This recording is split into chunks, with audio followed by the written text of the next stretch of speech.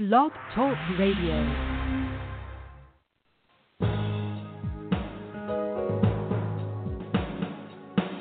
Welcome to the Neil Garfield Show, a presentation sponsored by www.livinglies.wordpress.com, GTC Honored, and The Garfield Firm, serving all 50 states with news and analysis of the latest bank scams against borrowers, homeowners, consumers, and investors, and providing legal representation throughout Florida. This program is for general information only. It is not a solicitation for services or legal representation and should never be used as a substitute for advice from a licensed professional. And now, here's world-renowned financial expert, attorney, and blogger, Neil Garfield.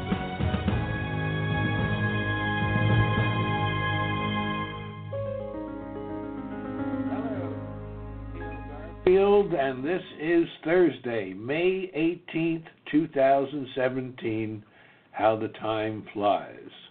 Good afternoon to those in the western time zones, and good evening to those in the east.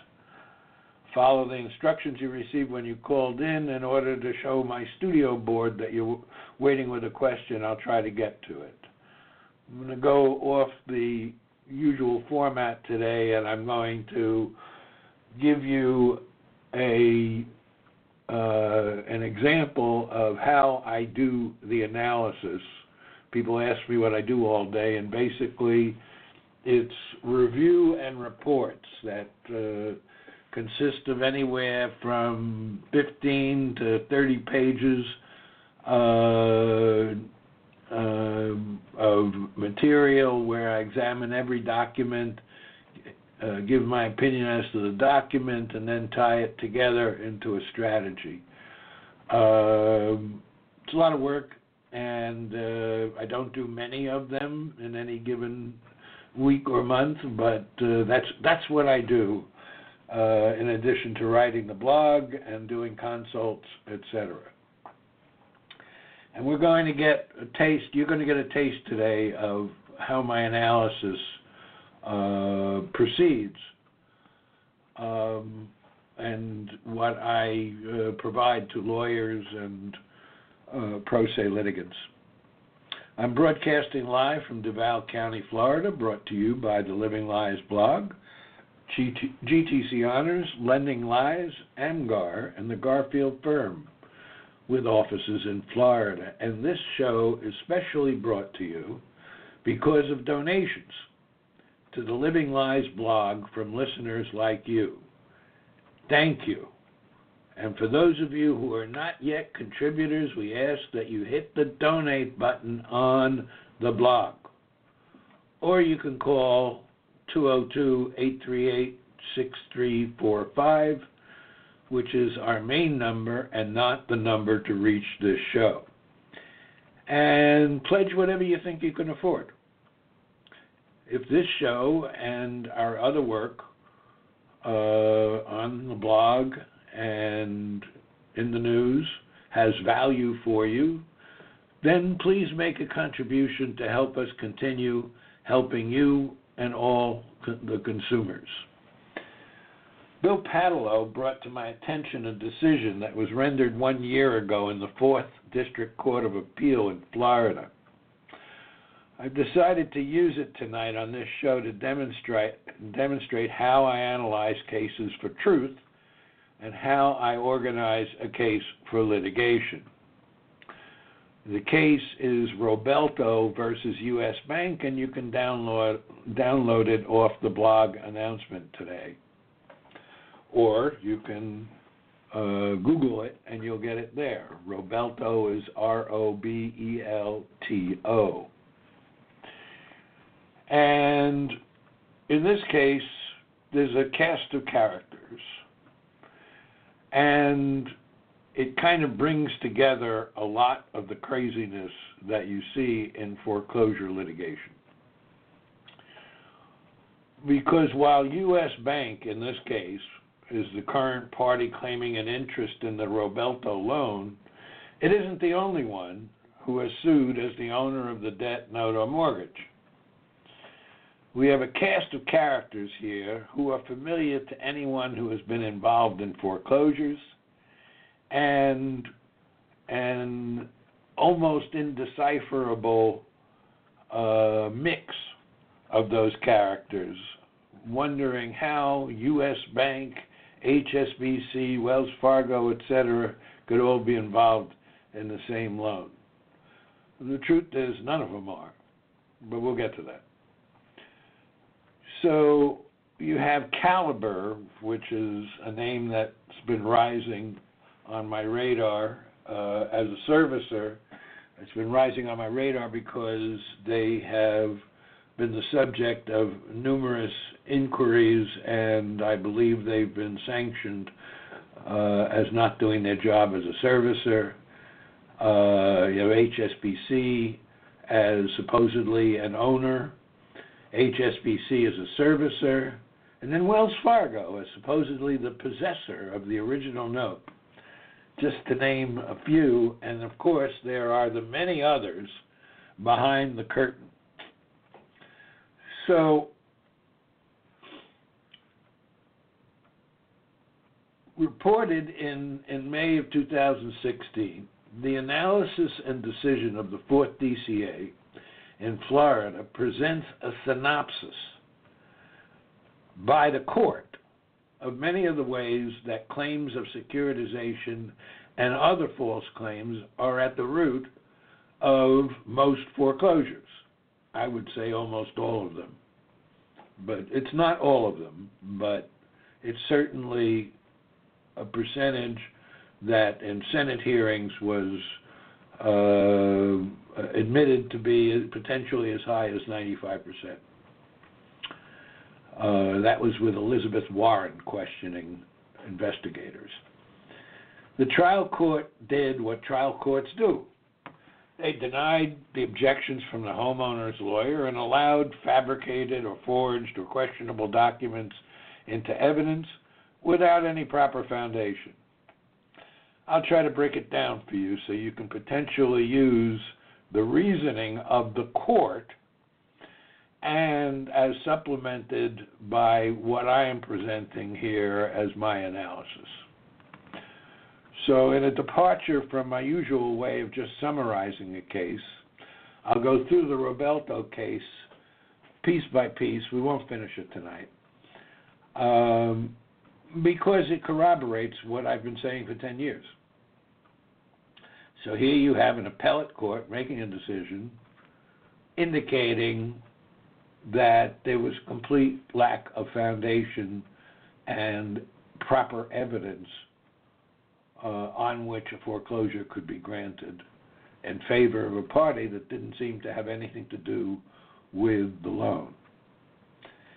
And as I have been saying for just as many years, 10 years, this appellate panel reached its conclusion by application of existing law, not by going according to Garfield or anyone else. This is not theory. The law has existed. It's just that the courts have refused to apply it, sometimes blindly refusing to apply it because the desirable result for them was to make sure the foreclosure went through. They saw their job as ministerial in pushing the maximum number of cases through to foreclosure judgment and sale. So, and parts of what you're going to hear tonight are from my upcoming publication of Garfield's Guide to Foreclosure Defense coming out in June. The actual outcome in this case is almost irrelevant, although the trial judge was reversed. The reasoning by the court edges towards the truth here in the appellate court, but not quite to the edge where you can see everything. You can't make this stuff up. What was wrong with the case presented in the name of U.S. Bank? Everything. So, first quote in the case decision, and I'm quoting the court here. homeowners challenged the trial court's final judgment of foreclosure, contending that the appellee failed to prove the necessary elements to reestablish a lost note. The evidence proved that the note was last in possession of Wells Fargo, but the appellee did not establish Wells Fargo's possession, or if it had possession, its connection to the appellee or its predecessors in title. We agree the appellee did not establish the requirements to reestablish the lost note and reverse. That's from the court, first paragraph of the decision. The banks pulled the wool over the eyes of trial judges by proving something that is relevant but far from dispositive, containing an ounce of truth, which is the title of the next book. In this case, the evidence proved that the note was last seen in the possession of Wells Fargo. Okay, deeper digging reveals, at least the opinion of the appellate court, that maybe it wasn't last seen in the possession of Wells Fargo, and that nobody in the chain has ever seen the original note. Deeper digging would certainly have revealed, in this case, in my opinion, that Wells Fargo Bank never had the original note, since most of the original notes were destroyed contemporaneously with the closing of the loan transactions. In other words, they started off with a lie, big surprise. And due to asymmetry of information, the word of the bank's lawyer was taken as legal presumptions of facts that did not exist. Asymmetry of information means that there's an imbalance of information, and an extreme imbalance. In this case, as in virtually all foreclosure cases, the borrower and the borrower's attorney has virtually no knowledge or facts as to what really happened, and the party in whose name the foreclosure was brought probably also has no knowledge or facts, and the attorney saying that they represent the party who's bringing the foreclosure probably has had no contact with the party who is named as the plaintiff or beneficiary in the foreclosure. So the attorney probably doesn't really have a client. Now, in the case of U.S. Bank, of course, their website completely disclaims any interest in the goings-on of the mortgages, notes, foreclosures, or anything else, leaving one to ask, how is that a trustee if they can't even, if the documents prohibit them from even inquiring as to what's going on inside the so-called trust? The answer, of course, is nothing is going on in the trust because the trust never went into business and never acquired any loans. So, the real rebuff comes in the next sentence from the quote that I read. The court did not believe that Wells Fargo Bank received possession from anyone who had legal possession or a right to enforce the note. So the court is basically implying or stating, depending upon how you read the decision, that Wells Fargo Bank was a complete stranger to this transaction, and that HSBC, which originally brought the action, also probably was a complete stranger to the action. And I would argue, given the fantastic number of lawsuits and settlements and agency actions that the legal presumptions that enable these foreclosures to go through are not warranted. But that needs to be argued carefully, because unless you build the house brick by brick, the court will just run over you. You need to be able to state real facts and introduce information that can be accepted in evidence that shows that these are the same parties who have been fabricating, forging, and otherwise mishandling paper that probably does not reflect any actual transaction. And what you're doing is you're attacking the legal presumption and saying they have to actually prove the fact that's being presumed, instead of the court simply assuming that must be true.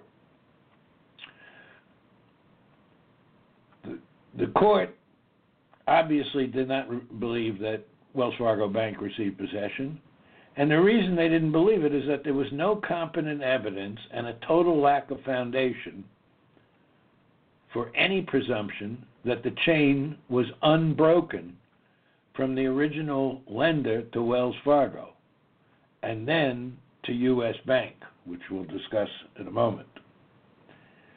So the next quote, I'm not leaving anything out of the decision, is from the court, and it says, HSBC Mortgage Services filed a mortgage foreclosure proceeding against homeowners in 2008 based upon the homeowner's default on the promissory note. Attached to the complaint were exhibits, including a copy of the mortgage showing Delta Funding Corporation as the lender and a promissory note with a blank endorsement from Delta Funding. The complaint alleged that HSBC owned the note. 5 years after filing the complaint, HSBC moved to amend to include account for reestablishment of the note pursuant to the Florida statutes allowing reestablishment of a lost note. It attached a lost note affidavit in which the affiant, a representative of HSBC, testified that HSBC was in possession of the note prior to it becoming lost. In March 2014, HSBC withdrew its motion for leave to amend, and ultimately the case proceeded to trial, at which the court declared a mistrial when the note was not produced. So we have a lender here named Delta Funding Corporation, whose name, to me, at least suggests the possibility that it was not a lender, but rather a conduit for funding. That, in turn, would imply that a third party was the lender, thus violating one of the key components of the Truth in Lending Act, wherein Congress decided that it does matter whether the borrower knows the identity of the lender, and that if this information is withheld, it is a prohibited table-funded loan. Did HSBC own the note? The complaint says it did, but there's no evidence in the record to support that. And HSBC didn't say it. The lawyers who filed the complaint in the name of HSBC said it. This is a whole area which is just beginning to rise, which is FDCPA and other claims against the lawyers who are bringing these actions, in many cases without a client, or without an apparent client. They do not have an attorney-client relationship with the party for whom they are seeking foreclosure. Using the HSBC name, They filed a complaint whose purpose was to produce a windfall for the servicer, the front for which was, in the current action, Caliber, who has been the subject of numerous court rulings calling them out for misrepresentation and fabricated documents. Then the lawyers moved to amend for a lost note. Then the lawyers withdrew the motion to amend for the lost note and continued to trial. Is that confusing? Yeah. Is it meant to be confusing? Yeah. So they have the note, they don't have the note, they have the note, and then later they don't have the note again. A key factor here was missed even by this appellate court. By moving to amend for a lost note and then withdrawing it, they admitted that there was a break in the chain of custody. Thus, in order to go forward, they still need to amend to explain the break in the chain of custody or ownership. At trial, the trial court declared a mistrial when the original note could not be produced. That means they could still come back and try the case. But few, if any, trial judges demand to know what happened to the note, why they alleged it was lost, how it was found, and how it got lost again. Because the truth is, the note, wherever it shows up, is most probably going to be a fabricated instrument forged after its destruction. And you've heard on this broadcast as well as on the blog why they were destroying notes right after the closings. Going back to the appellate decision, later, U.S. Bank Trust, N.A., which is not to say U.S. Bank, as trustee for the LSF-8 Master Participation Trust, was substituted as the party plaintiff in place of HSBC. Now, I think that the action should simply have been dismissed when HSBC lost, but the file was kept open, and now this trust is named as the party plaintiff in a judicial foreclosure state, Florida, on behalf of, with U.S. Bank Trust, N.A., acting as trustee for this so-called trust.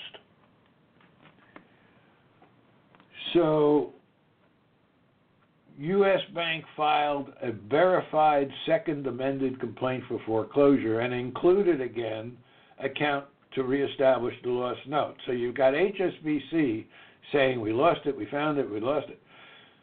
Now you got U.S. Bank alleging somehow that they are a successor, but they don't have the note, and they're saying not that HSBC lost it, they're saying that they lost it themselves. The same copy of the note was attached to the original complaint, was then attached to the subsequent amended complaints. The homeowners answered, raising affirmative defenses, and the case was set for trial. Substitution is often used by banks to cover their tracks. In non-judicial cases, the substitution of trustee on a deed of trust is the way a stranger to the transaction announces that it is a new beneficiary. This seemingly innocuous document is the foundation for most of the wrongful foreclosures in non-judicial states. The question in such cases is whether this new self-proclaimed beneficiary is actually the beneficiary. If it is not, then the substitution of trustee is void.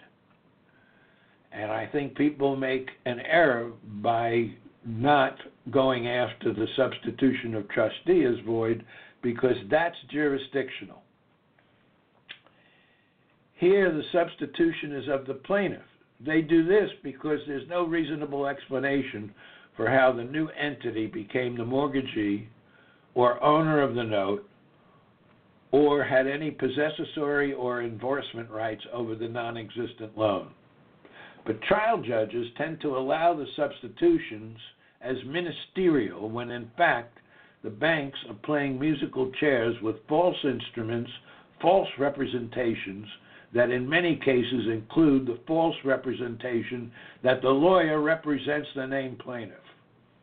When homeowners object or file motions for dismissal arising from the alleged substitution of plaintiff, without explanation of how the named plaintiff entered the picture, trial judges tend to deny the objections and sweep aside the motions as being dilatory. I've even seen transcripts where some judges have angrily said that the homeowner should not raise such issues again and have threatened the lawyers or the homeowner with contempt of court and sanctions. The new plaintiff wants to establish a lost note. That means HSBC claimed to own it, then claimed to have lost it, then claimed to have it again by inference, by the fact that they withdrew the request for amendment, followed by U.S. Bank Trust N.A. as trustee being named by the lawyers as the new plaintiff seeking to reestablish the lost note. It was lost and then found and then lost again, but the pleading and the proof failed to address these key issues according to existing law and not theory. And at trial, a so-called representative from Caliber Home Loans was the only witness to testify. She testified that Caliber was the current loan servicer for the appellee U.S. Bank. The strategy used by the banks to blithely make assertions that can't be directly refuted by the borrower because the borrower has no access to the real information, and in discovery, judges mistakenly apply very narrow rules to what must be answered or produced in discovery. Given the new style of the case, there is a trust, not just a bank anymore, HSBC, and U.S. Bank Trust is named as the trustee, although whether they know their name is being used in a foreclosure suit is doubtful, and they certainly refuse to make any direct representations about the loan, citing that the services know everything and the trustee knows nothing. Want to also direct your attention, before we go here, to the fact that the banks casually changed from U.S. Bank as trustee to U.S. Bank Trust N.A. as trustee, because this practice, which is, of course, misrepresentation, wrongful, fraudulent, could have and probably subject U.S. Bank to tremendous liability. So that gives you a taste of how I go about analyzing these things and what I say about them when I encounter them. I'll continue more at another time to give you a better understanding. But thanks for joining me tonight, and I'll see you next week. Thanks for listening to our broadcast. We hope that you tell your friends about us and let them know that there is hope and help in this financial crisis. Tune in every week to The Neil Garfield Show for free information and advice, and visit our blog daily at The Living Lies blog. We provide support services, the latest strategies, analysis, expert consultations, testimony, and declarations to use in your battle against the largest economic crime in human history.